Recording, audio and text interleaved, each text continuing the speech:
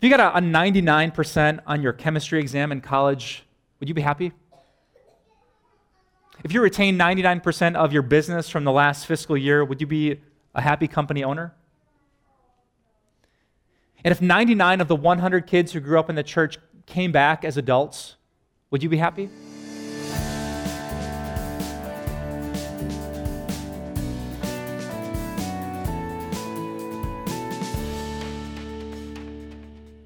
Well, last fall, my little 8-year-old dressed up as an 80-year-old woman. And she stepped out onto a stage with about 50 of her peers who were also dressed as elderly people, gray-haired, cardigan-wearing, walker-pushing people. And they raised up their fingers and they lifted up their voices in the chorus, which went, "Kids, tell me what is wrong with these kids today." And the crowd loved it. You ever heard that song before? It actually comes from a 1960 musical called Bye Bye Birdie, but it always gets a reaction from the crowd. And I think it's because every generation thinks the same thing about the generations after it. Like, what's wrong with the kids? The things that confuse us about the next generation or the ones after it as we get older are the same things that confused our parents and grandparents and great-grandparents when they looked at us. I bet no matter what generation you're from, what year you were born, there were older people that looked at you kind of baffled and confused with your beliefs and behavior and how you carried yourself. Well, today and for the next few weeks, I want to talk about the latest version of the kids among us. Not the boomers or the Gen Xers or the millennials, but what some people call Generation Z. And just to help you picture what this generation is, I need your help for just a second. If you were born between the years 1995 and 2012, 95 and 2012, would you stand up for me for just 1 second? Ladies and gentlemen, let me introduce you to Generation Z. These are the grade schoolers, the teenagers, the collegiates, the young adults who are among us. Thanks, guys. You can have a seat. All right, these are our sons and our daughters. They're our nieces and our nephews. They're our grandkids. They're the wrinkle-free faces that we see at church. They're our coworkers, our neighbors. The latest generation to get a name is Generation Z. Today I want you to understand what Generation Z is like.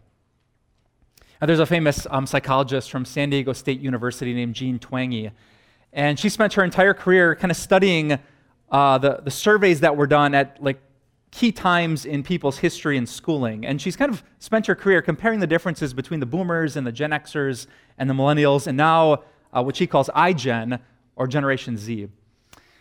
And just so you understand what this generation is like in general, there's 6 things I wanted to teach you about them today if you're taking notes in your program.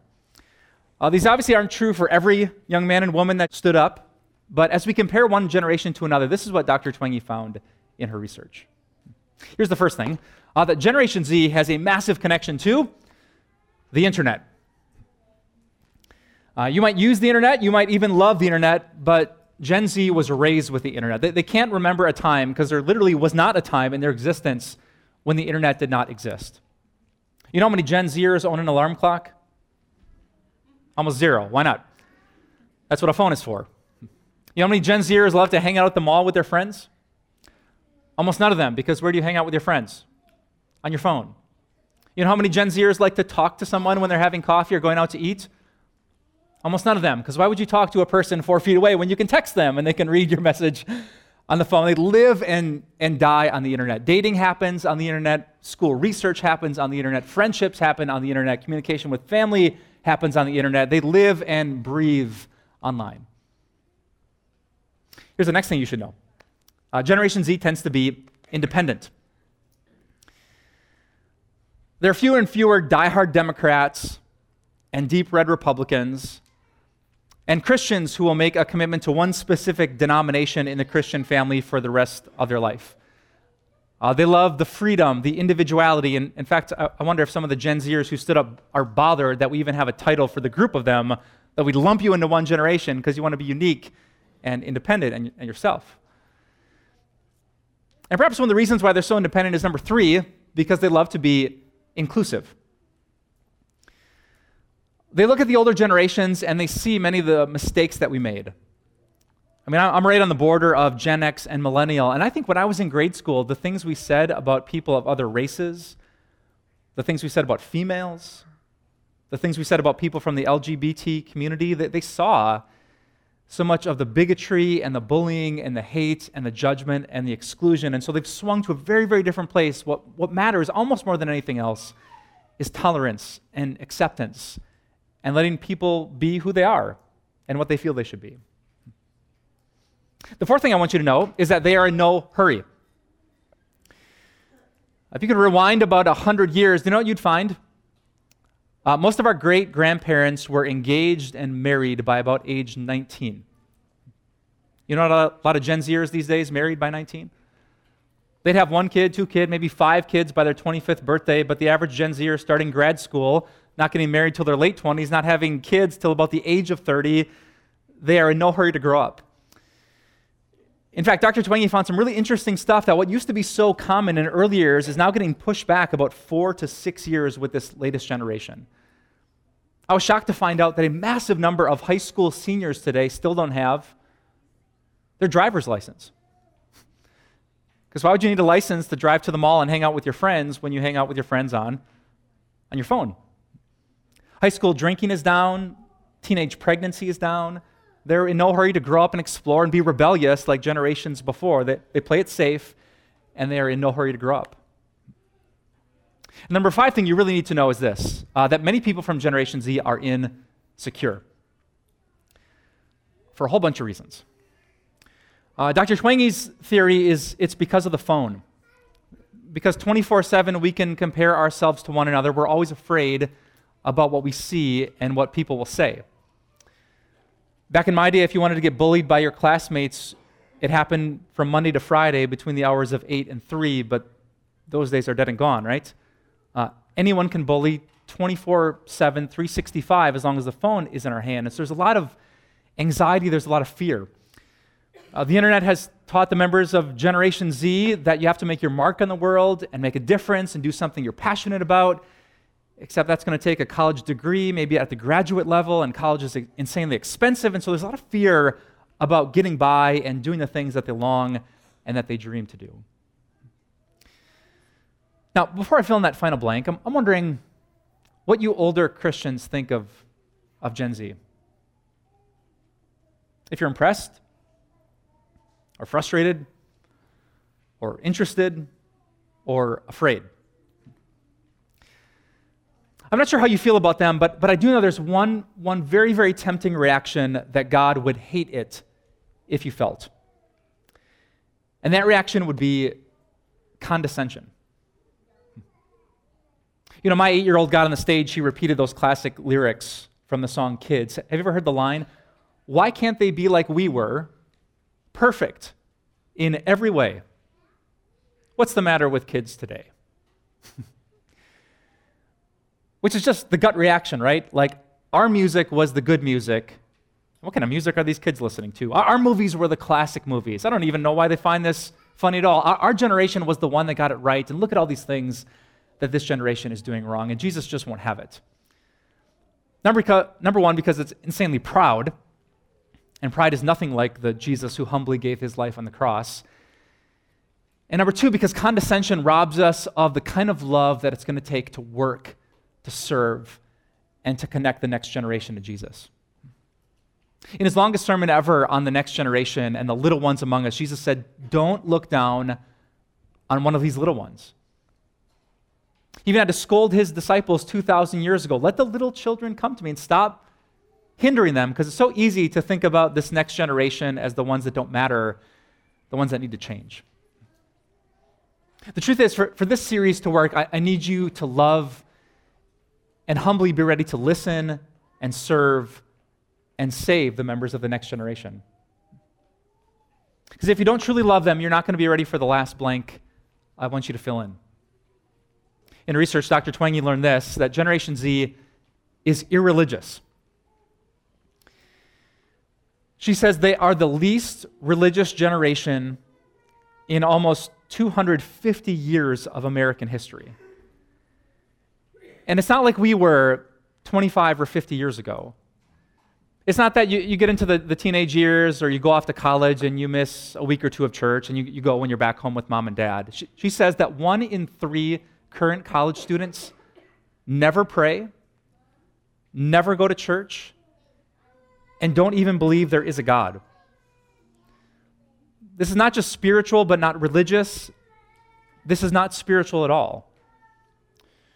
Through the stories they've heard on the internet, for their diverse community that comes from all different kinds of backgrounds of religion or no religion at all, many, many, many people from Generation Z don't think there was a Jesus, and if there was, he is not what many Christians claim. So now what do you think? If you're like many older Christians, this is what you pray about. You're worried about your grandkids and your niece and your nephew. You're worried about the little ones who are being raised in this culture, that they might fall away, that you might not see them forever and ever and ever in heaven. This is why we're often so concerned for the kids who go off to college, and we pray passionately for them. It's why we have programs and events and pastors and all these kind of prayers to help mothers and fathers raise up a strong generation in the faith, because we know it's not guaranteed. Just because you start religious doesn't mean you end up that way. Just because you believe in Jesus now doesn't mean you always will. And so we pray. But here's my big question for today. Is that all we should do? Should we just stay here and pray passionately for the next generation? Or is there something more God is calling us to do? So look at what our Heavenly Father feels about the next generation in Matthew chapter 18. Jesus said, "What do you think? If a man owns 100 sheep and one of them wanders away, will he not leave the 99 on the hills and go to look for the one that wandered off?" And he's asking you a question, so what's your answer? What do you think? If you got a 99% on your chemistry exam in college, would you be happy? If you retain 99% of your business from the last fiscal year, would you be a happy company owner? And if 99 of the 100 kids who grew up in the church came back as adults, would you be happy? Jesus says, because God is not. If 99% of our grandchildren stayed Christian until they were older, would God be happy? If 99 out of 100 of those graduates of a local Christian high school, they actually went to church during their college years, would that be enough for God? And Jesus' question is, well, what do you think? Maybe we should think of it like the Boehm family. You know the Boehms? That's Brian and Amanda from our church and their 5 sons, Logan, Parker, Miles, Lincoln, and Sawyer. It took me a long time to memorize all those boys' names in order. Let's imagine the Boehms packed up their 5 boys in their massive white van that you often see in the church parking lot. They went on a road trip of a vacation, and 10 days later, they pull back into Appleton, 1 in the morning, and they look in the back, 1, 2, 3, 4. Where's Logan? Do you think Amanda would look over at Brian and say, well, you know what? We still got 4. It's better than average. You've seen, there's families in church that have no kids, or 1 kid, or 2 kids. We're still beating like 99% of the families at church. It's pretty good, isn't it? What do you think? No, because when you see it like this, you know it's not just a number, right? It's a name, a face. It's someone that God cares intensely about. And that's how God feels about his flock. 99% might seem like an incredible average for the church of God, but what about the one? What about the one that God cares about? Because whosever name you wrote down in your program, that's how God feels about the one. When you go to a restaurant and you see all the kids and you're so frustrated because they're not even looking at each other, they're all just staring at their phones, sitting right next to you. You can be frustrated that they're different. Or you could say, that's the one Jesus was talking about. And when you see the kids and they just look different and their music is different and they act so different than you would have growing up, than you do now, you could be frustrated and gnash your teeth, or you could think, that's the one. That's the one that God made in his mother's womb. That's the girl that Jesus was thinking about when he stretched out his arms on a cross. That's the one that the Holy Spirit is desperately reaching out, teaching, trying to connect, trying to love, trying to show the glory of God. That is one that is on the heart of God. See, Jesus really, really wants you to love that one, because odds are that one is going to wander. Remember those words that Jesus spoke in verse 12? He said, if a man owns 100 sheep and one of them wanders away, which is a really curious verb. Listen, if you're a member of Generation Z, I want to be honest with you. One of the biggest temptations you're going to face is to wander. I don't know that I've ever met anyone who loves Jesus and wakes up the next morning and doesn't. What happens, sometimes without us even knowing it, is that we wander. And I really sympathize. I have incredible compassion for you younger brothers and sisters in the faith, because you are going to face some temptation that most of us did not. And all of us are tempted in 1,000 ways when we're young, but there are things that this next generation faces that are so hard, it will take a miracle of God to prevent them from wandering. So here's my question for the rest of you. What will you do when the one wanders? When your nephew starts posting something online that he's not sure about the church anymore or Christianity anymore, what will you do?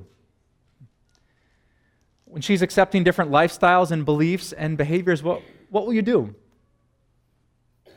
Will we just stay and pray that things will be different? And Jesus answers no. No, because this is his answer. Won't he leave the 99, Jesus says? Won't he look? Won't a good shepherd love? I mean, just picture that scene for a second. It's the end of an exhausting day of being a shepherd, and you just want to put down the staff and take off the sandals and crash and sleep, but you have one last thing to do, right? You have to count. So there's 95, 96, 97, 98, 90. No, 1, 2, 3, 4, 5, 6, 7, 8, 9, 97, 98, 99. The shepherd squints out into the dust, just looking for a little white sheep, the wandering one, but he doesn't see it, which means he has to make a choice, right? Is 99 enough, or will he go and look? And remember, 2,000 years ago, there's not an F-150 parked next to the pen with the heated seats, right? This was going to be walking after an exhausting day down into the dark valley to climb another mountain, to go face to face with the wolf that might have dragged off the one that wandered. It was going to be work. And Christians, I want to be absolutely real with you. If we are going to reach the next generation, it will be more work than it was. 50 years ago, when you talked about the church and you talked about Christians, there was a cultural push to think that was a good thing. Or if I told someone I was a pastor, the natural reaction would probably have been, oh yeah, I should get back to church. Because that's what we all kind of believed. Like, church was good for us and Christianity was the right religion. But those days, listen, they're dead and they're gone. When I'm out in public and people ask me what I do you know what I'm very tempted to do? To lie to them. Because people don't respect a Christian pastor. They feel awkward. And why wouldn't they? Every pastor that they've seen on the internet is a hypocrite, who's money hungry, is homophobic, is incredibly judgmental and intolerant. Why would they warm up to the Christian faith? Ask the average member of Gen Z what they think about church and Christianity. See if you get a positive reaction, which means this. We're going to have to work. Like, we can't squeeze searching for the next generation into the little slots in our busy adult lives. Like a shepherd who's going after the wandering one, we'll have to work at it. Like, you will have to spend months, years loving people. They will think you're like all the other stories that they've heard online, that you probably protest at funerals to judge those people, that you think hurricanes and natural disasters are God's judgment on America because of those people, and you will have to prove them wrong. You will have to show them kindness and patience and compassion. You'll have to show them generosity even when they don't respect your faith. You'll have to love and be there for them. We cannot just hide in the church and pray that somehow they would change. And that's why Jesus asked the question, won't he leave? Won't he look? Doesn't love call him to work? He said, and if he finds it, truly I tell you, he is happier about that one sheep than about the 99 that did not wander off. I love that line. He's happier. It's not like the exhausted shepherd throws that little lamb over his shoulders and he grumbles the whole way home. Stupid sheep. No, he's so happy. He loved that one so much. He is so happy. He practically skips the whole way home. In another version of this parable that Jesus told in the Gospel of Luke, the shepherd actually calls like his friends and family members. They pop bottles and they celebrate because the one that he loved so much that had wandered is back, safe, sound, and saved. And that's how God would feel too. For that one that wandered, that family member that you're wondering if they will ever come back, for that friend you are so concerned about, God would be so happy. Like he is for this young woman.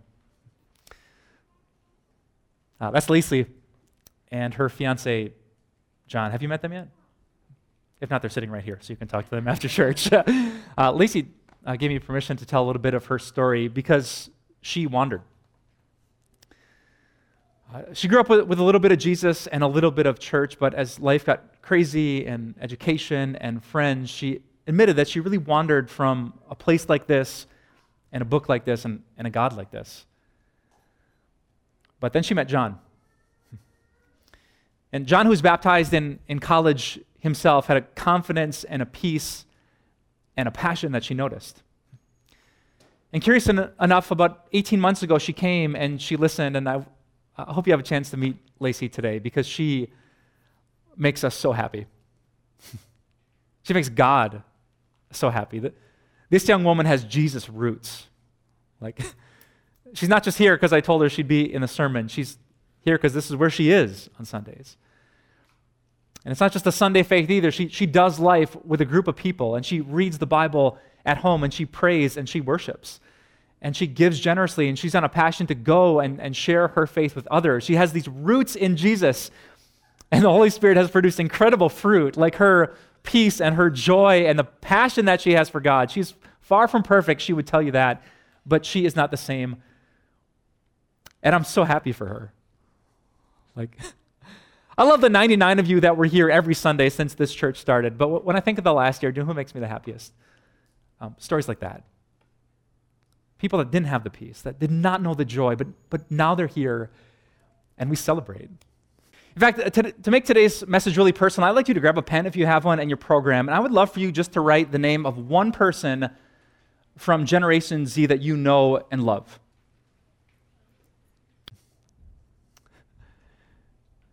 So what if your one was the next Lacey? Do you believe that could happen? That the name you wrote down, maybe the person that seems like they're never going to come, there's no interest there. What if they came? In fact, humor me for just a second. Would you close your eyes? And we just imagine that person was here today. And when you blasted your voice in that first song, you weren't the only voice singing because you could hear theirs in your ear to your side. And imagine if you went home and you opened up that Bible app, and there they were reading the scriptures, highlighting a favorite verse. And imagine if they were standing up front in church, right next to me with a bowl of water and baptism in Jesus' name. What if they were here at your side, worshiping the same God, the same shepherd, the same flock, the same faith? All right, open your eyes. Do you believe that could happen? Because it does. And it is, and it has, and it will. Our God is the God of the impossible. And I know he can do that for your wandering one, because guess what? He did it for you. Here's Jesus' last words from his short story. He says, in the same way, your Father in heaven is not willing that any of these little ones should perish. God was not okay with the 99. When you were conceived in sin and born into this world without faith, he didn't say, well, my church is pretty big already. I got a couple billion. Now, what did he say? I want that one. I want him to know. I want her to be saved. And so what did he do? Jesus didn't stay and pray in the comforts of heaven. The Good Shepherd left, and he looked for you.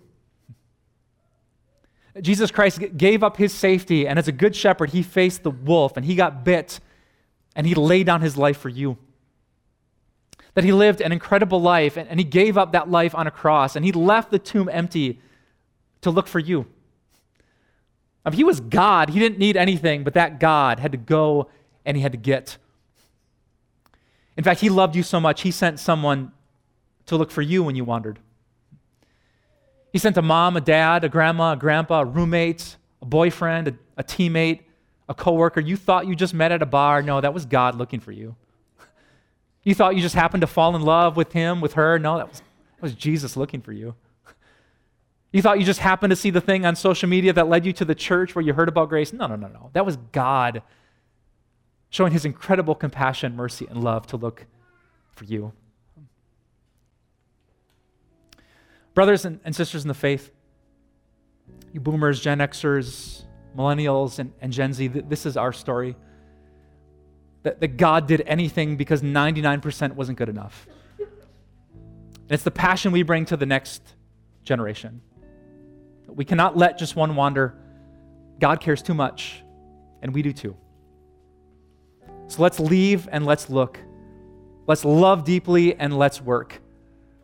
So that the next time we lift up our voices about the never-ending, crazy, reckless love of God, it's not just us singing, it's the next generation with us. Let's pray. Dear God, thank you so much that you saved us. You didn't owe us anything, and we gave you 1,000 reasons to run away, but it wasn't enough for you. I thank you, God, for your heart. I thank you, despite all of our sin, even the times we didn't wander, but we flat out ran away, yet still you are God full of compassion. I pray, God, for humility for our church. It's going to be so easy to see the differences and to take a step back and just grumble about the direction of our country, but you want so much more. Jesus, when you look at the culture of your day, you felt compassion because they were like sheep without a shepherd. And so we pray for that same compassion today. God, fill our hearts with a deep love for the next generation, not just our own children, but the children that we see in our culture and in our church. God, we want your faithfulness to be known and proclaimed from generation to generation to generation. We want the kids that haven't even been born yet to know how amazing you are and that you're the only thing that can satisfy our hearts. So help us to be faithful with the time that we have. Help us to be passionate with the minutes that we're given. And help us to be unashamed of the gospel that you've entrusted to our care. We pray this, God, for the sake of your church, for your flock, for your people, and for your glory. And we ask it all in Jesus' name. Amen. Time of Grace doesn't end here. We offer so much more. Visit us at timeofgrace.org. You can also stay encouraged with our daily video devotionals. Connect with us on social media. Join our Facebook group where you'll meet a strong community of believers. Follow us on Instagram and get an inside look at our ministry. Thank you so much for your support. We'll see you here again next week.